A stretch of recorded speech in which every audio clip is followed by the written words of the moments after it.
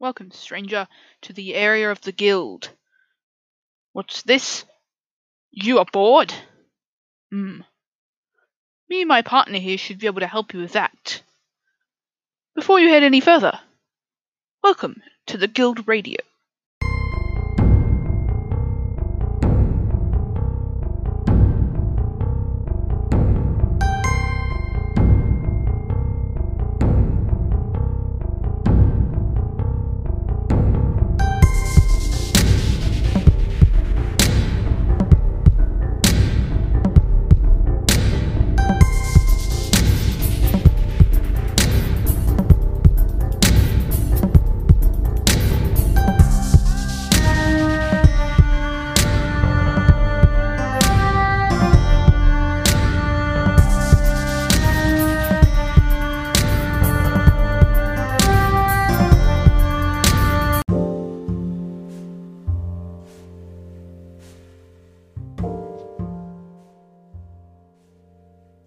Hello everyone and welcome to the Guild Radio.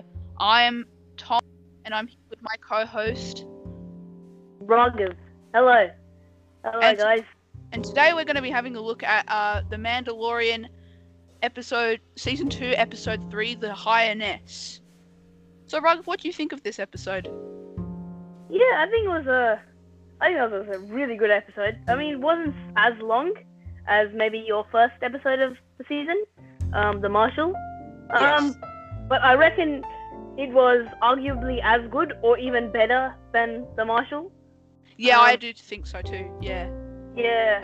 I think just the whole plot of it, and there's so many interesting twists in this one. Yes, I definitely so agree. Interesting. Yeah. And what did you think, Tom? Tom, go a little bit more into more depth about what you thought about it.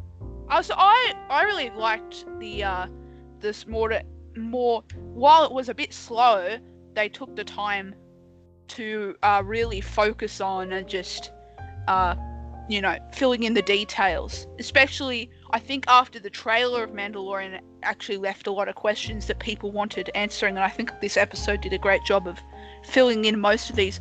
And we've seen some really good future plot lines, storylines developed from the characters introduced this episode. If you had to give it like a rating out of like 1 out of 10, what do you reckon? What would you give it?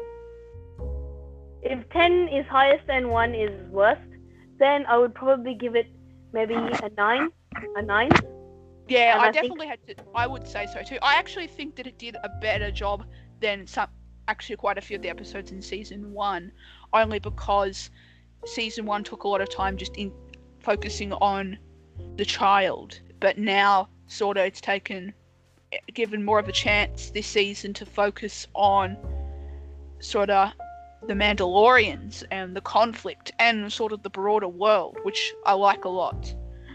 Yep, definitely. If I had to give it a rating, I'd probably actually also give it a 9 out of 10, only because I think this episode, after episode 2, which wasn't amazing, it was pretty average, mediocre, I think it sort of really picked up the storyline.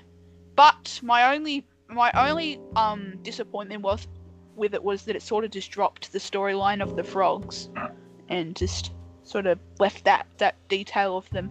But besides that small note of disappointment, everything else was really good into it.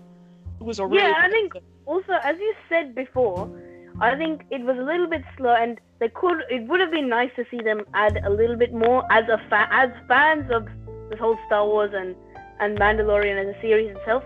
It would have been like more. We would have liked it more if they added a bit more, because I think the episode was 30 something minutes. But yes. I think they could have extended a bit long. I did enjoy,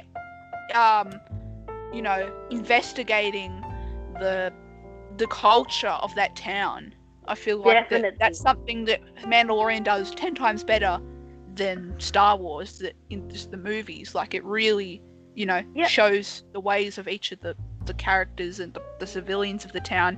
And it was finally good to see what the it's a trap dude get Admiral Akbar. Yeah, I think you're right about that, but I think the reason Star Wars doesn't really go into like the setting of their place is mainly because they have they usually have like 2 or 3 like storylines going on at the same time. Constraints, yeah. Definitely. Absolutely. And for the Mandalorian, we're mainly just following Mando and Baby Yoda.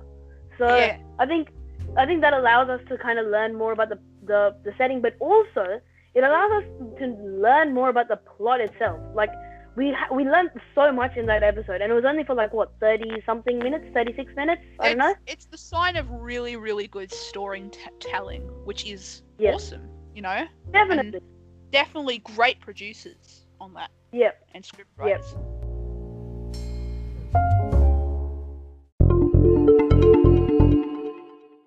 So for those of you who need a little bit of a refreshment,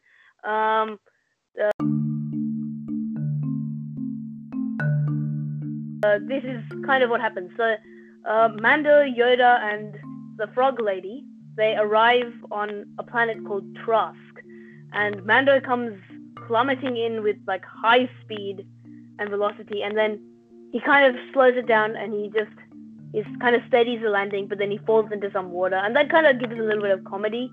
But Tom and I, I don't know if you guys noticed, but there was this kind of crane kind of thing in like the water. Yeah. And it was based off one of those AT-AT walkers you would see in the original trilogy of Star Wars. And we just thought that was so cool, like how they kind of resourcefully, transformed one of those walkers into like a crane. It's just so creative, and even though it's one of those small things, you just can't help but like, have a little smile looking at it. Yeah. Yes, I completely agree, and it gave some detail on the resourcefulness of the town. If you are happy for me to continue the summary, so in the next part, then Mandalorian or Mando lands, and the Frog Lady meets her husband, and one of the eggs hatches.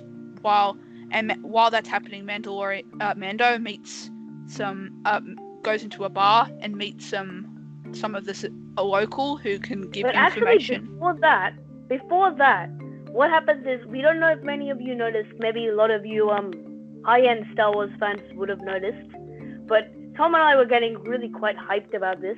But you want to go on about it, Tom? Oh yes.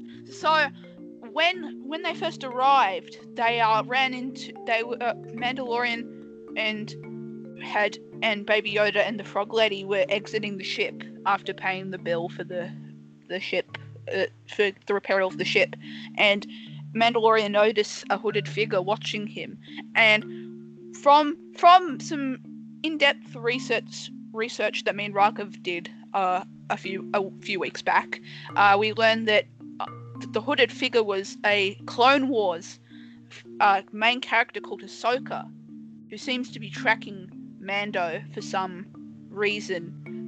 There's some details that we don't know because we haven't watched Clone Wars. Of course, we probably will go and watch that, and then we can do an analysis on that series as well. But so she's watching him, and once he notices her, then she disappears.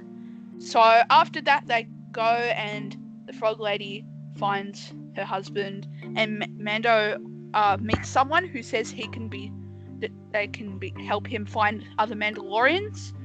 So he gets on a ship with him, but really it's a trap. And that person, there's a quote, and the quote is, "Others with the best car have traveled here." And as Tom said about going back to what Tom said about Ahsoka, and the glimpse that Mando gave at Ahsoka.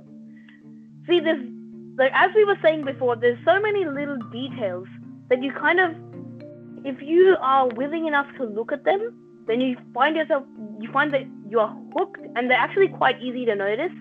So you kind of, that's the good thing about The Mandalorian, because you can get, it's very interesting, right? You think a lot about theory and plot and that kind of stuff. So moving on to when Mando is looking for others, there's this sailor, I guess, and he tells Mando that others with Beskar have traveled these parts. And he says, I can bring you to them. It's only a few hours sail. So he takes Mando and Baby Yoda to try and find some other Yodas, to find some other Mandalorians. And see, what happens is Star Wars is kind of is set in a galaxy where there's lots of frauds and that kind of stuff. So it turns out that this guy's actually trying to get Mando for his Beskar armor, and he tries to drown Mando. But luckily, in the nick of time, there's some other Mandalorians that come and rescue Mando and Baby Yoda, and they even kill all the bad sailors. So yes. You want to go on, Tom? Yep. So after that, they are introduced, and at this point, when me and Raghav were watching it, not too long before we recorded this, I recognised the name of one of these characters, one of the Mandalorians that introduced themselves, which was called Bo-Katan, and it is a character from Clone Wars. So I'd have no clue how I remembered this, but they're so. That was a pretty good observation.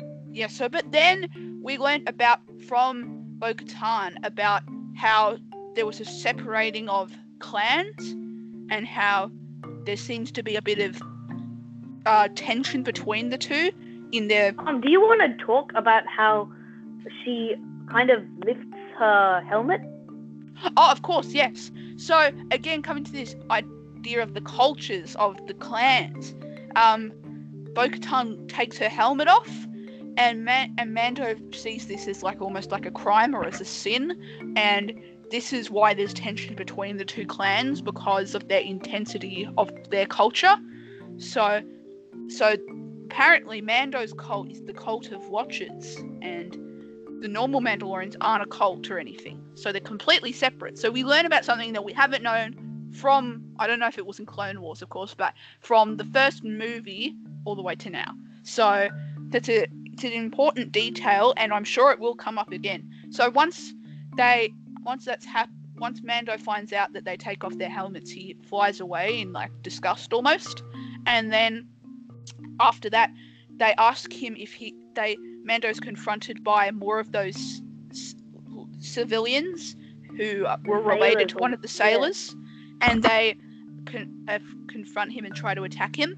But then the other Mandalorians save him, and they request that he help he wants to, of course, return Baby Yoda to the child to Jedis, so they know a location.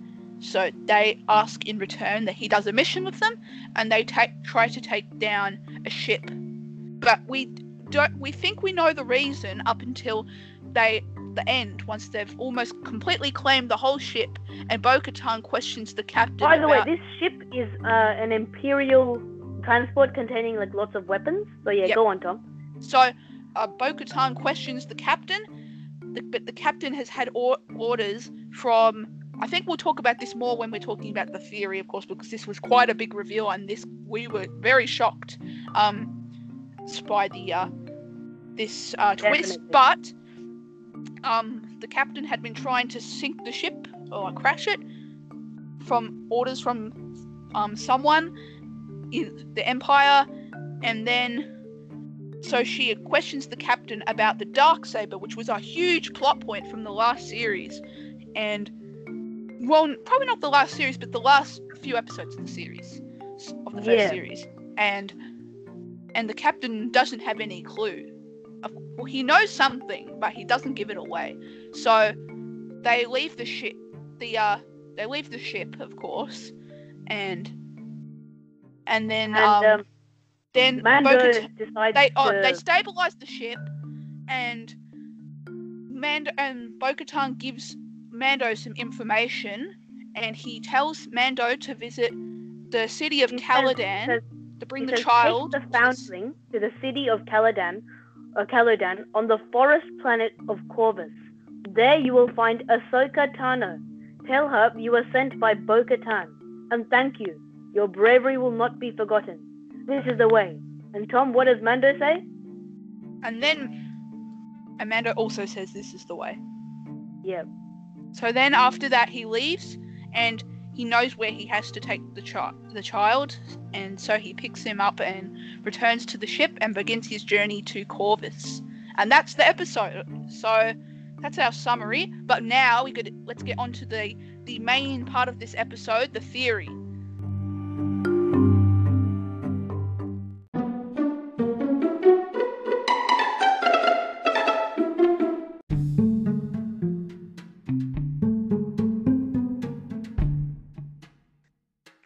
So today's theory, this week's theory, is on Bo-Katan and the mystery character from before, Moff Gideon, who was commanding the captain to crash the ship.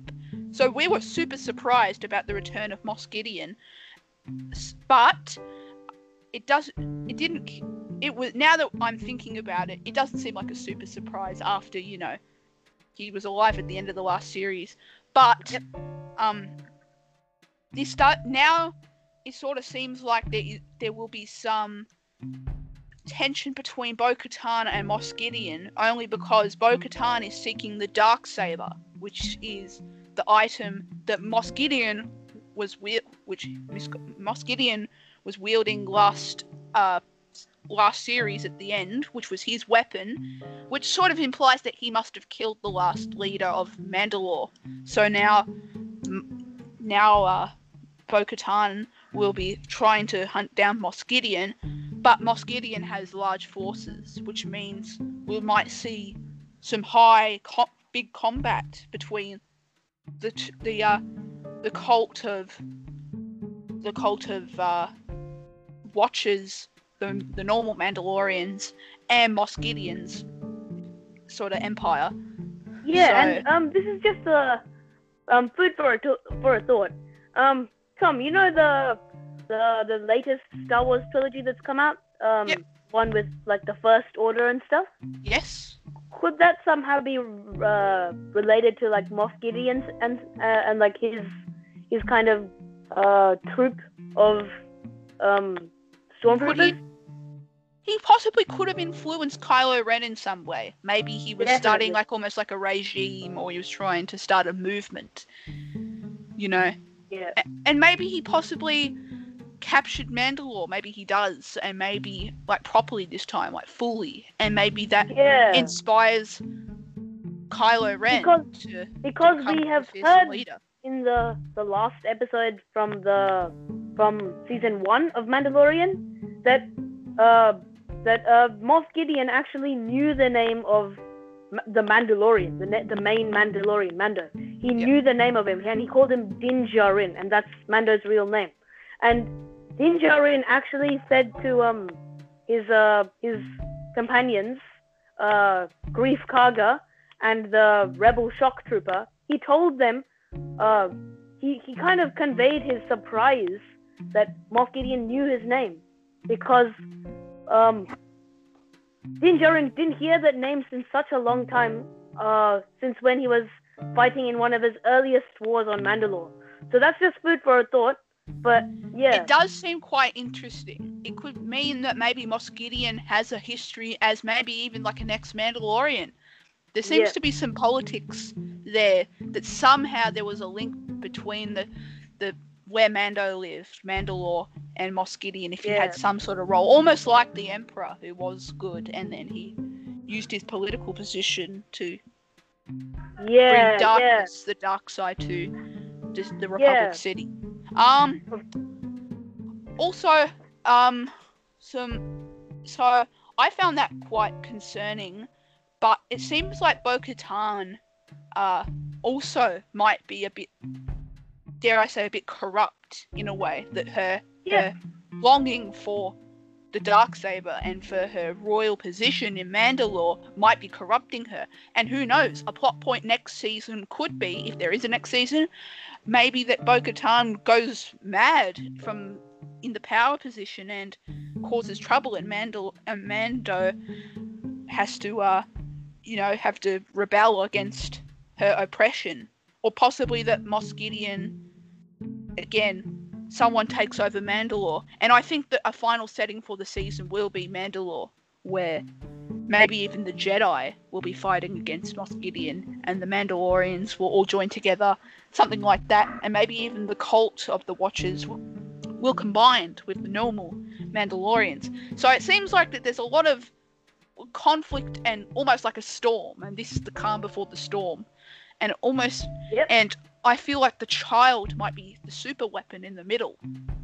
His intense force powers. Someone might be trying to find him and trying to take advantage of that.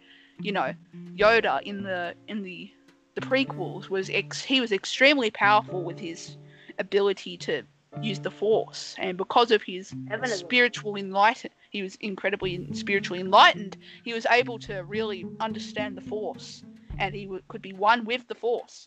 But so possibly the child is hunted down so someone can take control of the child and plant their ideals into him. Yeah, I think, as you said, very well said, Tom. Like, I think the child would be a major, like a major factor in the outcome of this war between, like the Jedi, Mandalore, the Great, and the Empire. Like, it's all very interesting, and still we don't really know enough. They're probably going to keep feeding us information until they decide to put the war in. But as we said, Baby Yoda's powers are they haven't been heard of since, you know, Yoda. And like, for a child of this age to like perform such events of caliber, you know, of but such I mean, caliber, for people, like, Luke Skywalker's the last person to see Yoda. So I mean, yeah. Luke Skywalker's already, you know, he's already hiding away. I don't know if he's already hiding away, but he's already... I think he's already been exiled. But yeah. He's already exiled. Which means...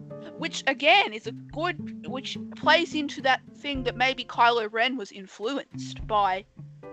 Maybe that's all happening at the same time as this upcoming war, which then could lead to Kylo Ren's corruption. So, I do think that, yes, Yoda hasn't been seen for a long time, since pretty much Anakin. And I think Anakin did drive Yoda away into exile because of his disappointment, almost, you could say. Yep. And I think also in Clone Wars, from my memory, Yoda was an important part of the council. So after the Emperor's corruption, I think Yoda was in sort of had to disappear from the scene. So Yoda hasn't been seen for about, 50 years, maybe even longer. So his powers are sort of unheard of. So now that a new one has come along, sort of people are wanting to convert it to their side. Almost and like... I think it's interesting that you say that Yoda hasn't been seen for 50 years. Because I don't know if you remember, but in one of the early episodes in season 1 of The Mandalorian, they say they don't know what the Mandalorian is going to find the child. He doesn't know that he's going to find the child. He's just told that he has to find around 50-year-old organism, right? Yeah. He finds the child and he's perplexed, right? He's like so perplexed that it's so young. And as you said, it's been 50 years almost, maybe, since anyone has seen really Yoda. Yeah, right? Yeah. And so that kind of, it's interesting that you say that. So, yeah.